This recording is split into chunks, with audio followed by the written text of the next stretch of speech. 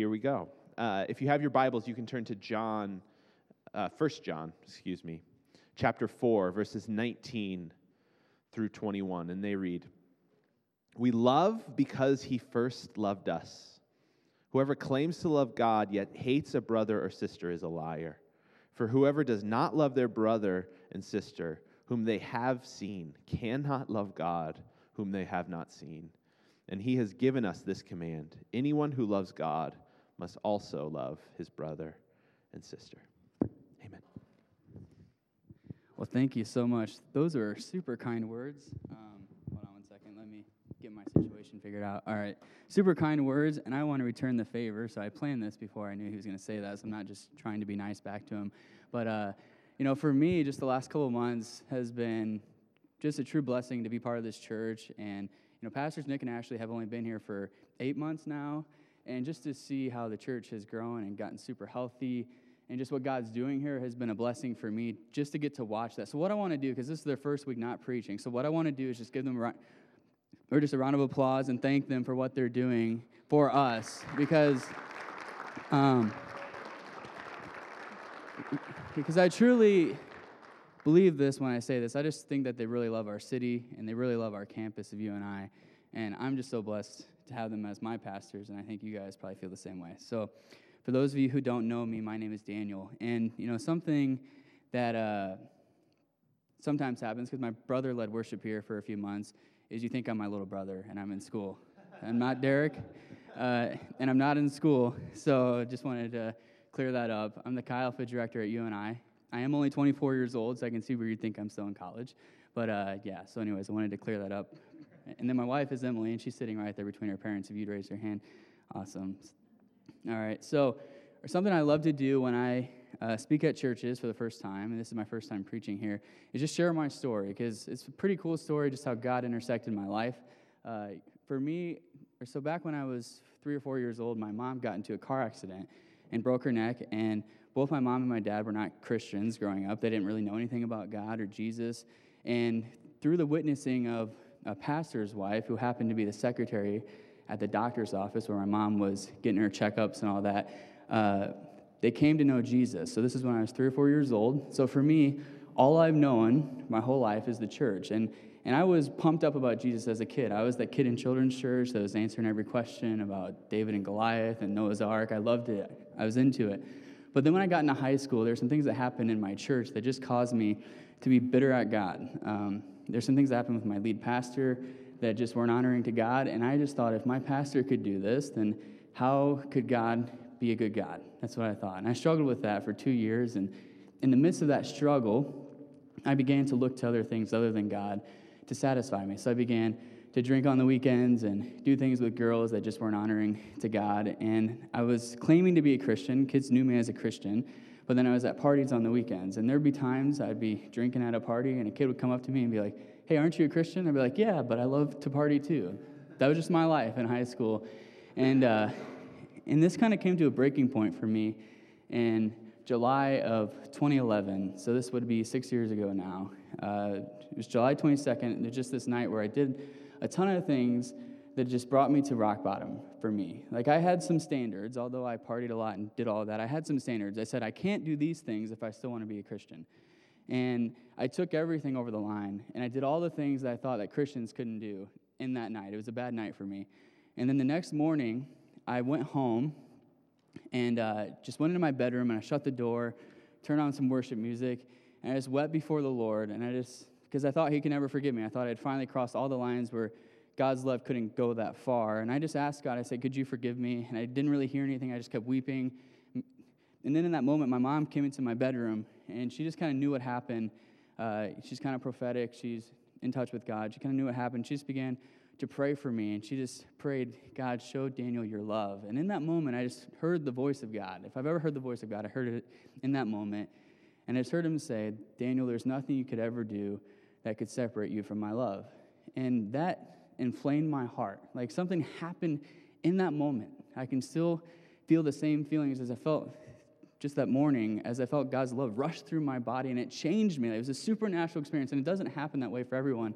But for me, it was this tangible supernatural experience where it went from something in my head that I understood that Jesus died on the cross for me to something in my heart. And I was completely transformed. I was different. I never went back to the same lifestyle that I was living before. And in God's providence, there was a guy named Jonathan Bartholow who was trying to plant a Chi Alpha ministry on the campus of UNI, and that's where I was planning to go to school. And Jonathan just got my phone number from my youth pastor because he heard I played drums on the worship team. And Jonathan said, hey, would you come and play drums for our campus ministry? And I'm thinking, this is going to be sweet. There's going to be like 100 kids there. All the girls are going to love me. And I show up to play drums the first week, and I realize that there's more people on the worship team than in the crowd. There's like 15 people there. One of them was my wife, Emily, and that's where I met her. Very first Chi Alpha service that ever happened on the campus. I met my wife. Now, that's God's providence right there. Praise the Lord. So anyways, and God just used Chi Alpha to change my life. So I had, been kind of reignited for God in that moment in July, but God knew I needed a community to come around me to help me to mature in the Lord, to grow, to fully leave the things of sin or the patterns of sin in my life. And through Chi Alpha, I experienced discipleship. I felt called into ministry, so I was planning on doing political science and trying to be a politician. Thank God he got me out of that. But felt called into ministry, got baptized in the Holy Spirit, and we talked about that just a little bit last week on Pentecost Sunday, but this experience where I just was filled with the Holy Spirit, and my life completely changed. And then after my sophomore year, so I went to this church. I don't know if you remember me, for those of you from back then. I played drums like once a month. Probably didn't show up a lot of other times because I was like either going home or sleeping in. I'm sorry. But anyways, I did come to this church, and it's actually pretty cool. I preached 2 of my first 3 messages in this church. So this church has a special place in my heart. But anyways, felt called into ministry. So after my sophomore year, we transferred up to Minneapolis, Minnesota. I went to a Christian university there to pursue pastoral studies, and my wife went to the University of Minnesota, and she was studying accounting there. And we got involved in the Chi Alpha ministry there, and I became an intern for that ministry, and God was doing cool things and working on my heart, preparing me for ministry. And in the meantime, Pastor Jonathan had left the campus, and he planted a church in Waverly here in Cedar Falls. He left Chi Alpha, and there was 2 years where Chi Alpha just didn't have a director. So it was partially run by the church. Students were leading it, and because there wasn't any leadership really, it was difficult for it to grow. So it had been at about 50 students, and it kind of dwindled down to 15 to 20.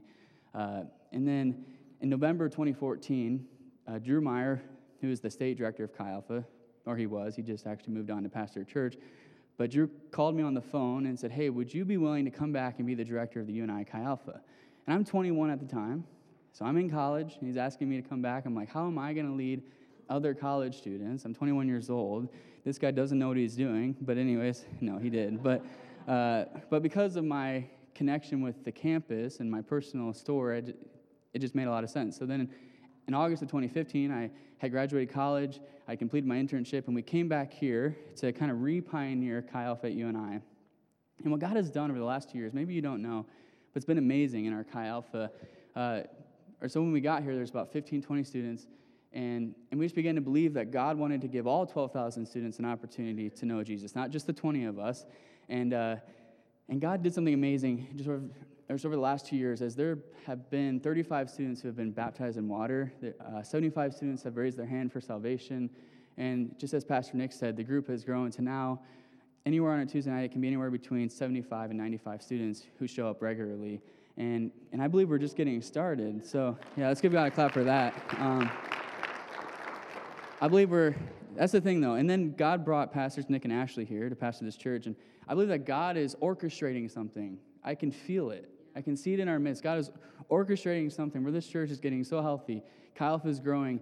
I'm telling you that God is positioning us to reach our community like never before. I believe in the next 5 to 10 years that God's going to do something that just, for those of you who have been here for a while, something that you've never seen before as God reaches the campus and reaches our city. And something I want to do, though, just take a few seconds. I want to explain Chi Alpha to you. So if you throw up the next slide here. Here's the deal. Chi Alpha sounds like it's a fraternity or a sorority. It's not. Like, we don't have a house anywhere. It's not that. It's a campus ministry. And I want to just kind of talk about the bare bones for a second, because if we're going to do this, if we're going to reach our city and reach our campus together, then you need to know what I'm doing on the campus. You can't just say, hey, what's Chi Alpha? This guy comes to our church. He's doing something on the campus. I don't know what it is. Let's talk about it real quick. So first question I want to answer is just the basic question: what is Chi Alpha? So Chi Alpha is focused on winning college students on secular campuses to Jesus. So three things can happen. We have a three-pronged, there's three aspects of our mission. So the first thing is we want to transform the university. So I believe that God wants to give all 12,000 students on our campus an opportunity to know him. I believe God wants to transform the University of Northern Iowa. I believe that God wants to send revival to our campus. I believe God wants to transform our university, and he's going to do it partially through Chi Alpha and then also other campus ministries. The second thing is God wants to use Chi Alpha to transform the marketplace, because what we do in Chi Alpha is we don't just reach students for the campus, but also, we raise them up to go into the marketplace and to be equipped to share their faith with their friends and their coworkers in the marketplace as adults. That's our second thing. We want to raise them up, send them into the marketplace. And the third thing is we want to transform the world. So Chi Alpha is one of the just most effective organizations for raising up foreign missionaries. We send foreign missionaries all over the world because on the secular campus, the students are being trained on how to be a missionary. Every single day, they're going into classrooms. They're going into environments that are hostile to the gospel, and they're learning to share their faith. So it's an amazing training ground to raise up foreign missionaries. The second question I want to answer is this: how do we do it? So you throw up the next slide. So there's three things we do, really. First thing is we have worship gatherings. Every Tuesday night, we take the trailer back here. Maybe you didn't know what the trailer was for, but or we take it to the campus. There's a ton of sound equipment in there, and we set it up, and we do a worship service, like right on campus, every single Tuesday night. And the service is focused on proclaiming the gospel and also just helping students mature in their faith. And then the second thing we do is we have student-led small groups. So a big push for me, as soon as I meet a student, I start praying and saying, God, could you raise them up to be small group leaders? Because I believe if they can learn to lead a small group, then they'll be able to share their faith and they'll be equipped to lead other people in the things of the Lord. And our vision, this is our dream, is that Chi Alpha would have a male and female small group in every dorm on every night of the week, other than Tuesdays, because that's Chi Alpha night, but every night of the week, because I want to see an expression of the kingdom of God in every single living space at UNI. I believe that God can do that. And the third thing is this: we have weekend events. So we use the church a lot for things like Holy Spirit nights and prayer nights and retreats and all that kind of stuff. So those are the three things we really do. And then the third thing is, why do we have Chi Alpha? And in the sentence, I believe we have Chi Alpha because college is the most strategic time to reach someone with the gospel. It's the most strategic time. And why do I say that? I say that because in college, students are making decisions that are going to affect them for the rest of their lives. They're choosing their jobs. They're choosing their spouses a lot of times. They're choosing what they believe about the world. And I believe God has called us to intersect students during that season to help them center their lives on Jesus. And there's really four other things, too. There's four other things. One, students need to hear the gospel. So here's the reality. Every student that comes to UNI does not know the gospel. They do not know the good news of Jesus. That may have been the case 20 years ago, but that's not the case today. The second thing is we need to protect the investment of our youth groups. So there's churches all over our state and all over our nation that have youth groups, and they raise students up in the Lord, and then they send them to college, and the statistics say that 4 to 5 students will fall away from their faith in college. And I'm just going to say not on our watch. Like, I want to see these students continue to mature in their faith. Third thing is international students. So I love to say that I'm a foreign missionary because there are Saudi Arabian students on our campus, a huge population, and Saudi Arabia is a country that is closed to the gospel. So how amazing would it be if God would use us to reach these students during this season when they're in America and send them back to Saudi Arabia to infiltrate that country with the gospel? And the fourth thing is to reach our future leaders. So you want to transform our nation, you transform our campuses. Where the campuses go, the world goes. That's the way it goes. And every generation, as the college campus is moving, that's where the world goes. So I believe God has called us to reach the future leaders. So the last thing I want to do when it comes to sharing about Chi Alpha, share a few pictures. If you throw up the next picture here. So here was our first service this last year. And this was amazing. As we were praying, saying, God, can you bring 100 students? We had 94, so we were close. But God, bring 100 students to our service, and that was our launch service. If you show the next picture here. I love this picture. This is our worship team. First of all, our worship team is amazing. But I love this picture because there's 7 people in this picture. And 2 years ago, when Emily and I came back here, 4 of these students weren't really following the Lord passionately. One of them is our own Dan Benson. So Dan Benson has grown up in church. He's been a Christian his whole life, but through Chi Alpha, Dan reconnected with God, got baptized in water, got transformed, became the worship leader here. It's amazing what God can do in just a couple years. there's also John Griffin on the drums. And I'll tell his story in a little bit. But when John came here, John was not a Christian. Found Jesus through Chi Alpha, transformed. Then there's Nick Behrens on the keyboard. Same situation. Kind of grew up in the church, but just wasn't passionate about Jesus. Got just lit on fire for God through Chi Alpha. And then also the girl named Lexi on the acoustic. 4 of them were not really following Jesus 2 years ago. But through Chi Alpha, God has intersected their lives. And now they're leading worship for their peers. How amazing is that? All right, let's show another picture. We'll go to the next one. This is our fall retreat this last fall. And maybe this is something I need to pray about. It's a little bit of pride. But this was the largest group that an Iowa Chi Alpha has ever brought to fall retreat. Maybe that's pride. I need to go pray and get humble. But that's pretty cool. There's 60 of us there. And then there's one more picture I want to show. So this is our current space where we meet on Tuesday nights. You can see Jocelyn in the middle tearing it up, just, singing her brains out. All right. So anyways, so those are some pictures I wanted to share. But as I prayed about this morning, I felt like God wanted me to talk a little bit about Chi Alpha, obviously, but also our heart for mission. God's called each of us, if we're Christians, to be missionaries. And I felt like God wanted me to talk about that. But the thing I don't want to do is try to convince you intellectually to be a missionary. I don't want to try to convince you that you should go out and share your faith, because I think we know that as Christians we're called to do that. But instead what I want to do is try to capture your heart for mission and talk about our motivation for mission. What's the thing that gets us to go out and share our faith? Because for me, if I just feel like I have to do it, like God's saying, go share your faith, and I just grit my teeth and I try harder, it does not work out very well. But instead, when I'm being motivated by God's love for me to share my faith, it's much easier. So if God's love is motivating me, like, hey, I have to tell people about Jesus, it's much easier than if I'm just like, hey, I'm supposed to share my faith. It says in the Bible, it says make disciples of all nations. That doesn't work for me. So what I want to do today is just try to compel you, try to convince our desires as a collective body, our hearts, to want to live a life of mission. We need to want deep down in our gut, like it needs to be something inside of us that just burns to live on mission. We just want to tell people about Jesus. We just genuinely desire to share our faith with our friends. And how does that happen? That happens when our hearts are so inflamed with the love of God that our mission isn't a drag, but it's a joy. It's a true joy. We realize the depth and the gravity of God's love for us, and that compels us to go out and say, hey, we have to share our faith with this community. We've experienced God's love so much so that I have to tell people about this love. That's how you'll be effective as a missionary. And I'm calling you a missionary because every single Christian is a missionary. Now, I get to do it as an occupation, but every single Christian, everyone who is called by Jesus to be a follower of him is also a missionary. So I'm going to call you missionaries today, if that's okay. But, so anyways, God's love for us is what should push us to want to live a life of mission. So I want to pray real quick, and then we'll jump into the text more. Jesus, we thank you so much for what you're doing in this place. God, I thank you again for Pastor Nick and Ashley and just everything that they've been doing for our church. And God, I pray today that you would just grab our heart for mission. God, I pray that as we walk out of this room, it wouldn't just be an intellectual message where we understand something in our head, but instead we would understand it in our hearts. And we'd be compelled to go love on our neighbors. In Jesus' name, amen. All right, so the main idea today is this. The fuel for mission is love.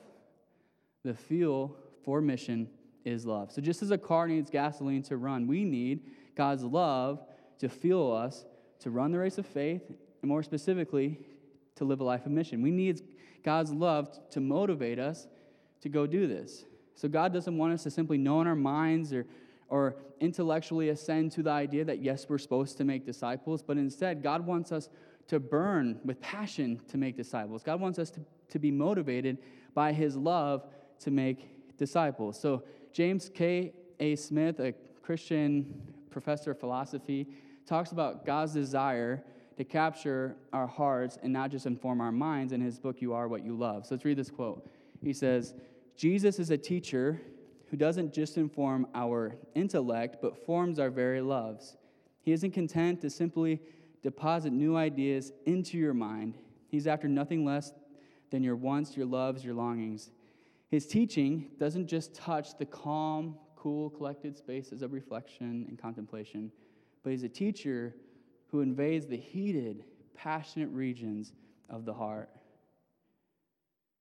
So we take this and we apply this to mission. Smith would suggest that if we want to live a life of mission, then we don't need to simply be convinced that it's a good thing to do.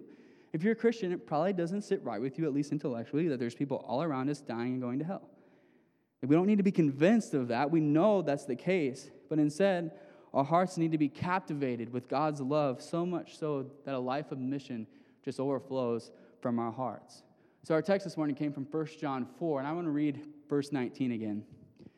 It says, we love because he first loved us.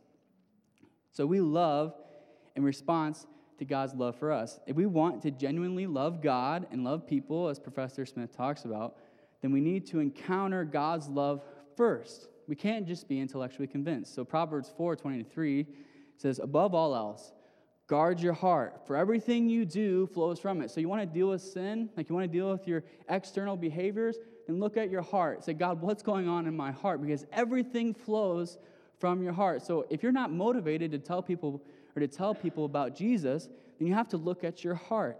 You have to say, what's going on in my heart? If we want to do more for God, if we want to be more for God, then we have to be filled with his love. We have to see the desires of our hearts change. We have to have a genuine experience and encounter with God's love.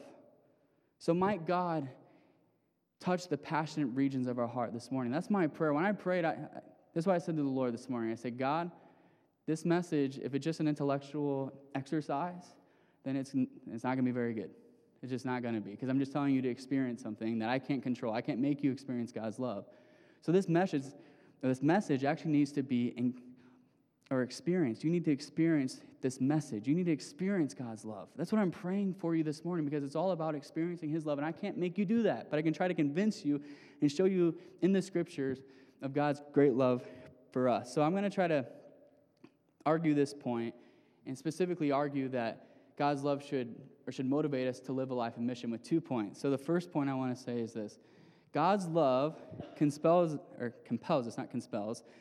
us to respond in love for him, which is characterized by living a life of obedience to him.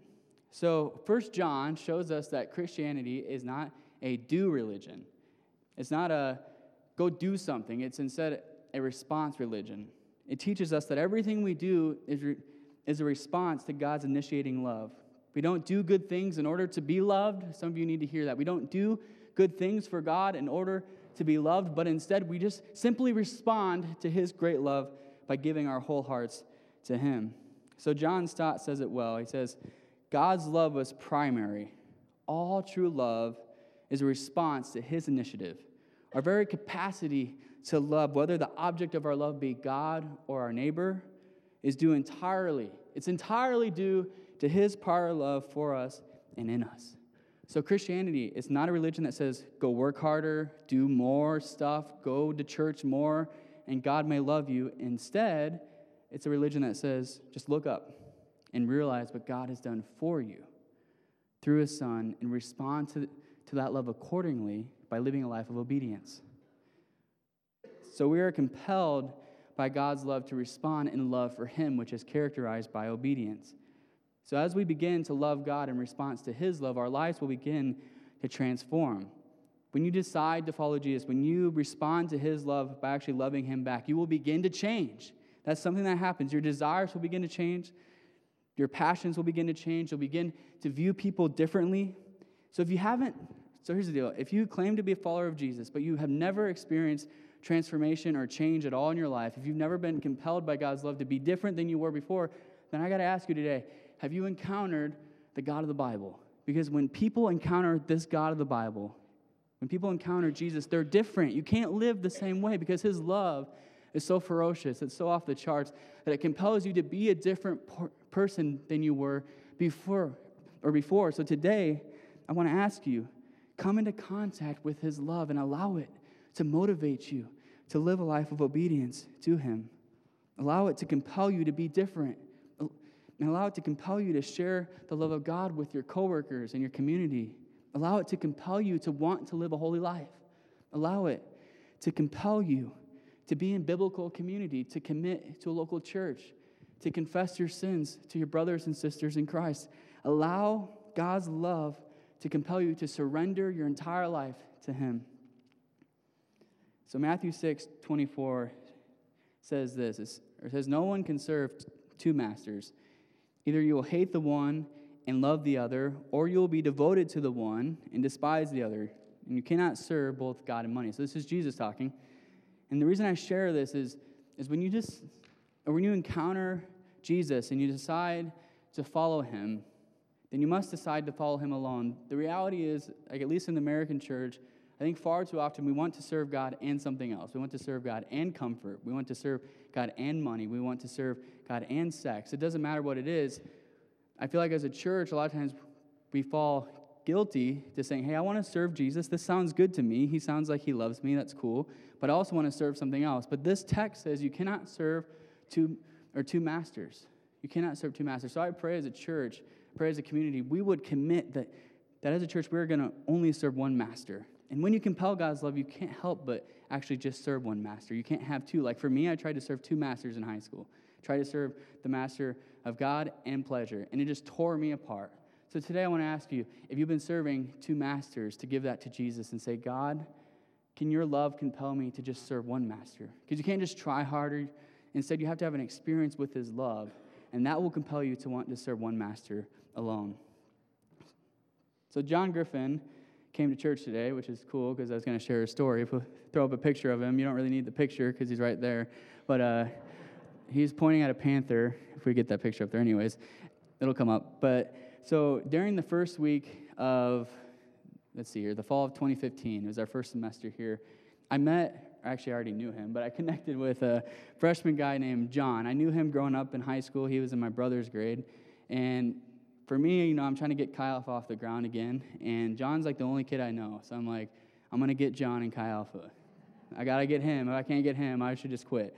So I show up to John's dorm the first week, pretty much just tell him I'm coming over, and he's freaked out because we never really talked that much before. But anyways, I show up, I come into his dorm room, and I tell John about Chi Alpha. He's kind of sitting there like, this dude's crazy. Can I play my video games again? And I'm telling him about Chi Alpha. And I told him about small groups and all this stuff, and I said, John, just come to Chi Alpha once. If you hate it, then you never have to come back. If you love it, then you're going to want to stay. And John had grown up in church. He told me this later, but John had grown up in church. He had, been in a traditional church, whatever, but he just had never really followed Jesus with his whole heart. And during the first service, John came. He sat like in the second row to the back. I can remember it. And he said that there was just this moment during the service where he felt like in his spirit, he just felt that this was his life now. That's how he said it to me the week after. He just said, this is my life now. And I think that really illustrates God's love and what it should compel us to do. When we encounter God's love as John did, you just say, this is my life now. You don't keep your other stuff. You don't say, okay, I'll take Jesus, but I want to keep doing everything I want to do. I want to believe whatever I want to believe. No, Jesus is a jealous God. God's a jealous God. And he says, follow me alone. And that's what John said. He said, this is my life now. And it's been amazing to watch John transform as he gave up things like video games, which is hard to do for college freshmen. Gave up different things in his life that just were competing for his affections. And now John's a small group leader for Chi Alpha. He's planning to go into full-time ministry. He is our student body president, or Chi Alpha president. So God grabbed John's heart that first week, and he's never been the same. So my prayer for us today is that God would grab our hearts like he did John's, where John just has this spirit, and I know he's right there, so it might be a little awkward. I'm just kind of tooting your horn. But he has this spirit where he's like, whatever God wants to do, I'm going to do it. And sometimes he encourages me to be that way more so. And I just pray as a church that each of us could have that spirit. Just whatever Jesus says to do, we're going to do that. All right, the second point I want to make is this. God's love compels us to respond in love for people, which is characterized by living a life of mission. So this is a really profound sermon. The first point was pretty much, you should love God. The second point is you should love people, okay? So I'm just taking notes from Jesus, the two great commandments. All right, so if we want to be a people on mission, then we have to encounter God's love, or so much so that we just become captured by his love for both him, or for his love in a way where it causes us to love both God and people. There's two things that will happen. You'll love God and you'll love people. So our love for others is a response to God's love for us. So you can't just grit your teeth and say, I want to love people today. I stink at loving people on my own. I don't know about you. I don't have a lot of patience with people. I can, get mad, whatever. But when God's love is encouraging me, I can love people a lot easier. And also with sharing our faith, it applies to sharing our faith. If God's love is motivating us to love people, then when we see people, we don't see them as just another person, but instead we see them as people who God wants to have relationship with. So God's love needs to compel us to love people. So 1 John 4, 20 and 21 says this from our text this morning. John says, whoever claims to love God yet hates a brother or sister is a liar. For whoever does not love their brother and sister whom they have seen cannot love God whom they have not seen. And he has given us this command, that anyone who loves God must also love their brother and sister. So John wasn't being particularly polite here or politically correct. He says, if you claim to love God, but you hate your brother or sister, then you're a liar. Think about if we preach that way. Just, you're a liar, everyone leave. But anyways, so I'll take it a step further. If you claim to have been changed by the love of God, but every day you walk by people who are headed to hell, and you don't want to tell them about Jesus at all, you don't have any inkling in your heart to share the gospel with them, then John might say, I'm not saying this. I'm just saying what he's saying. I'm not saying this, so don't get mad at me. But John might say, you're a liar. He might say, you have never encountered God's love. How do we know if we've encountered God's love? Yes, we'll love God, but also we'll love people. We'll have a genuine desire to share our faith with people. And that's where the sermon kind of ties together. See, the fuel for our mission is love. If we're going to be missionaries, if we're going to compel people and plead with people to follow Jesus, guys, we have to have an encounter with God's love where it motivates us to do that, where it motivates us to love people. So when we have this encounter, when we begin to love people, 4 things are going to happen when it comes to mission. Okay, so I'm just going to share those, then I'm done. I'm almost done. The first thing that's going to happen, I kind of said this, but as we encounter God's love, we're going to begin to see the eternal value of each person we come across. So as God's love fills our hearts, and as we begin to truly love God and love people, we begin to see people not as a person in the road who doesn't know how to do the roundabout well, and you get angry, but instead, you see each person as a potential son or daughter of God. You say, this person is made in the image of God, and God desires to have a relationship with this person. See, 2 Corinthians 5:16 says, so from now on we regard no one from a worldly point of view. Though we once regarded Christ in this way, we do so no longer. So and actually just before this verse, Paul says, for the love of Christ compels us. So maybe I should have preached on that, but anyways, because it goes with the sermon title. But anyways, the love of Christ will compel you to not regard people from a worldly point of view, but instead you see eternity in that person. And you can't just pass that person by without sharing the love of Jesus with them. Now, I'm not saying that you just go running around telling everyone about Jesus, every single person you see. If you want to do that, go for it, but I think there's better ways to go about it. But I'm saying when God gives you opportunities to share your faith or to love on a person, you'll do that. So that leads me to the second thing. We'll begin to look for opportunities to share the gospel. So I'm kind of an introvert, and I don't like talking to people I don't know most of the time, okay? So I understand this. Sometimes you're like, I just want to go do this. I just want to go to the store, get my stuff, go home, do my thing, be alone, whatever. But if we're compelled by Christ's love, we can't just go to the grocery store anymore, just saying, hey, I'm going to do me. I'm going to get my stuff. I'm going to get out of here. Instead, we're looking, we're scanning, we're saying, God, is there an opportunity for me to share your love with someone? In Chi Alpha, we call these divine appointments. We say, God, can you give me a divine appointment where I can share your love with somebody? So you don't just go up to every single person you see and share your faith, but instead you say, God, are you giving me a doorway to share my faith with this person? So for me, it's easy. People say, hey, what do you do? I say, hey, I'm a pastor. Let's talk about that. And we just talk about God's love for them. It's easy for me, but God will give you opportunities if you look for it. I dare you to pray one morning and say, God, give me an opportunity to share my faith at work. That's one of the easiest places to do it. And then just wait, because something's going to happen that day. Someone's going to be struggling with something. God will give you an opportunity to share your faith. So Romans 10:14, I love this verse. It's my life verse. Paul says this. He says, how then can they call on the one they have not believed in? And how can they believe in the one of whom they have not heard? And how can they hear without someone preaching to them? So maybe you've heard this quote, or it says, preach the gospel, and if necessary, use words. I just think that's dumb, because you look at this verse, Paul says, how then are they going to believe if they don't hear? And how can they be saved if they don't believe? And how are they to hear if someone's not preaching to them? So I'm here to tell you, you can't just hold a door for someone and say, Jesus, please show them the gospel. No, you have to use your mouth. You have to use your lips. You have to tell them about Jesus. And yes, we should do good things. We should be loving towards our community and hope that, hey, these people will be compelled by our love for them to go ask more questions. But when the time comes, we have to share our faith with people. We have to use our lips. And for some of us, maybe you fear doing that. Maybe you think, oh, I'll be rejected. I don't know enough about the Bible. I'm sure to say, just share what God's done in your heart. You don't need to be a theologian. You don't need to have like all the Romans verses down on this big scroll and you say, all right, I'm going to share with you the gospel. No, just share what God has done in your life. The third thing is we'll invite people to church. So if we've encountered God's love and we genuinely actually love gathering with his people in his presence, then we'll invite them to come and see what God is doing. So in John 1, this dude named Philip, he goes and meets Jesus, and he's like, this guy's pretty cool. So what does he do? He goes and gets his friend Nathaniel, and says, come and see this person. So for us, if we're encountering God in this space, we should say, come and see what God is doing at Grace Community. So I pray that this would be an inviting church where we just invite people to come and to see what God is doing. And the fourth thing is this, and this is the last thing. We'll send people to hard places. So if we've been compelled by God's love, we will leverage our resources. We're going to leverage our lives to see people go to the ends of the earth to bring the gospel to every tribe, tongue, and nation. And one of those tribes is the Panthers down the road, okay? We're going to use our resources. We're going to do whatever we can to reach hard places. Now, the secular university is one of the hardest places to reach people with the gospel. It's not the hardest. The hardest is probably somewhere in the Middle East, and we're going to send people there as well.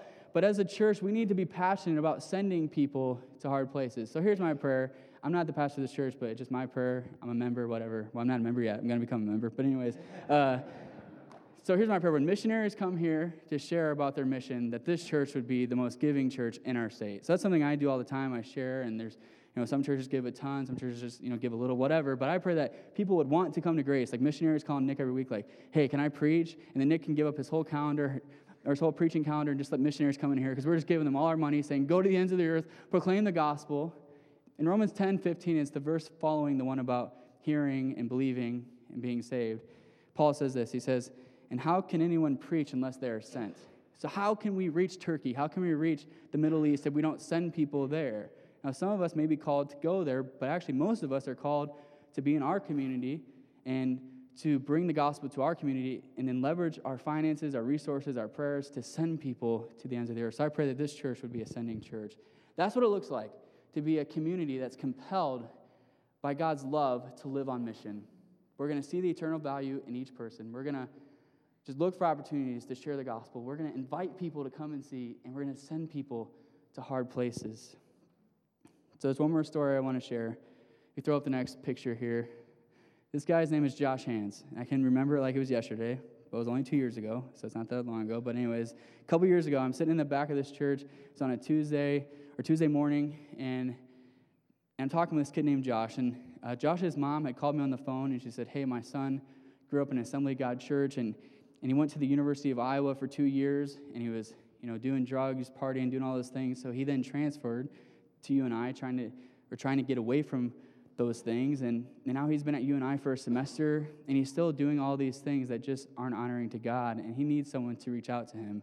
And Josh actually has a brother too, Jacob. Both of them were doing this, but Josh was the only one who would meet with me. So in the back of the church, we're talking, and Josh has tears in his eyes as he says, I just can't seem to get out of this lifestyle. I just can't find community to help me get out of this lifestyle. And I said to Josh, I can't change your life. I can't fix this, but I believe Jesus can.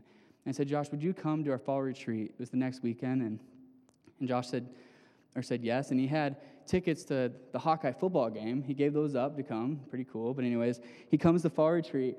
And on Friday night, he's at the altar and encounters God's love in a big way and just gives all his stuff to Jesus. And then on Saturday, he gets baptized in water, as you see the picture. I love that picture. But then on Sunday, it doesn't stop there. See, the thing we're going to see in Josh's life is both of these points illustrated, okay? Because on Sunday, he goes home, and he calls me on the phone. And he says, Pastor Daniel, I have my pipe, I have my weed. Should I throw this away? And I said, yes, you should probably throw it away. And he says, okay, I'm doing it. he says, my friends are telling me not to because, that stuff's really expensive, but I'm going to do it because Jesus deserves it. That's what he said to me. And I said, yes, you're right. So he throws it away. And then on Monday, doesn't stop there. I go to the weight room to work out, going to have some me time. I've been working with people all week. I just want to, work out. And I see Josh. He's got like a group of guys around him, and he's like preaching the gospel. He's like preaching the gospel to all these guys who have bloodshot eyes because they're high.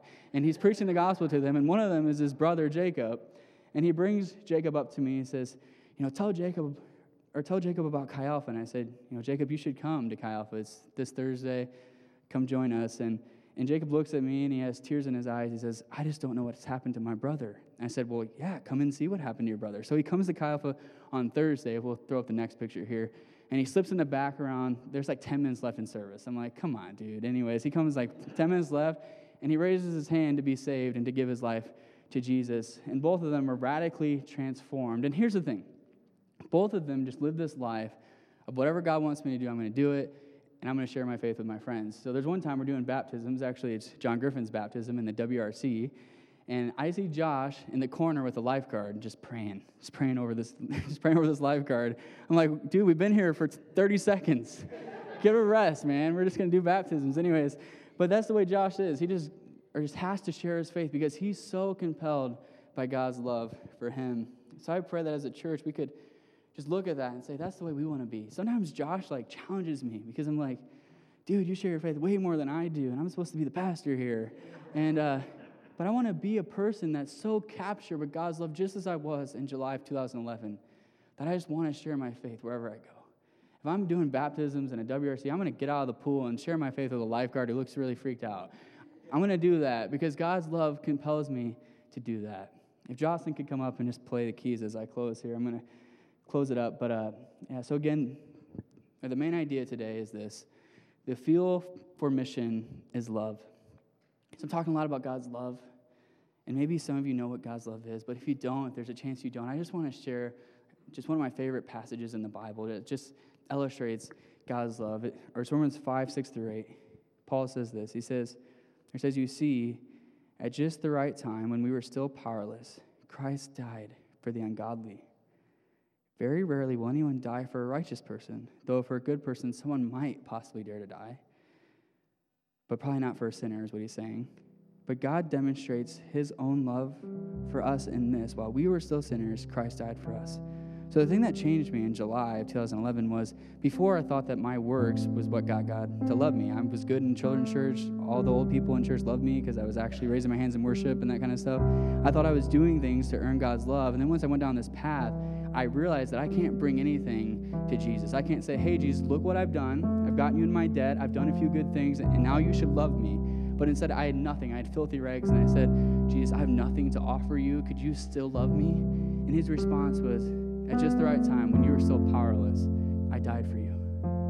I demonstrated my own love for you in this. While you were still a sinner, you weren't performing at all for me. You weren't doing anything for me. You were actually really dishonoring me to your friends. I still died for you.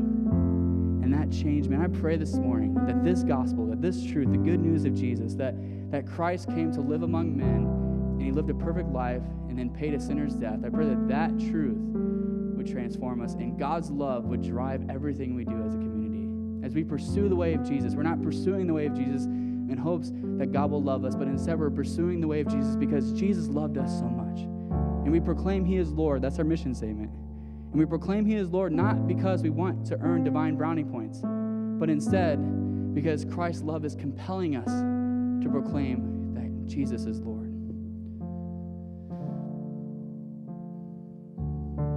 So now what I want to do, I just want to invite Pastor Nick back up here. He's going to close the service for us. And I just pray this morning that you wouldn't walk out of here trying to try harder or do different things or be better, but instead you would just look up and realize God's love for you. Thanks, guys. Amen. Thanks, Daniel. What a wonderful message, challenging both to me and to hopefully everybody here. You know, Jesus, when he was talking about what an encounter with God actually was, when he was trying to describe it, he said that rivers of living water would in some strange way flow out of our hearts, that there would be this kind of constant and continual flow of God's love from God through us and out into the world, right? And if we've encountered God in some real and true sense, then that flow should be present in our lives. And so, as we close today, I think we just want to do that. If you'd bow your heads and close your eyes. And if there's anyone here who hasn't felt that they don't feel as though they're connected to the love of God in that way, that they don't feel that Christ is their Lord and their Savior, I just ask that if you could raise your hand now so that I could pray for you. We just don't want to leave without providing that opportunity. Amen. Amen. Let's pray. Father, we love you. And we long to be a people who encounter your Spirit, God, and who experience your salvation. Father, I pray for each and every person in this room, God, that they would experience your love as though it were a river flowing out of the very center of their being. And then that would not just transform their experience of their lives, God, but that it would transform the experience of the lives of those with whom they come in contact on a daily basis. Jesus, help us to be ambassadors of your kingdom, people who carry your love wherever it is that we go, and help people to encounter you and your goodness and your grace. We pray it all in the name of Jesus. Amen and amen. And before you leave, we're going to receive this morning's offering. So if we could just have two of our ushers stand at the doors, and they can just give offering as they leave today. But so if you've notated that, you can do that. But I just want to say, my goodness, thank you to Daniel. What a privilege it is to have him here and Emily here and to hear a message like that. It really is challenging and good for our community to continue to go out into this world and tell people the good news of Jesus. Amen? Amen. Go today in the grace and the peace of the Lord.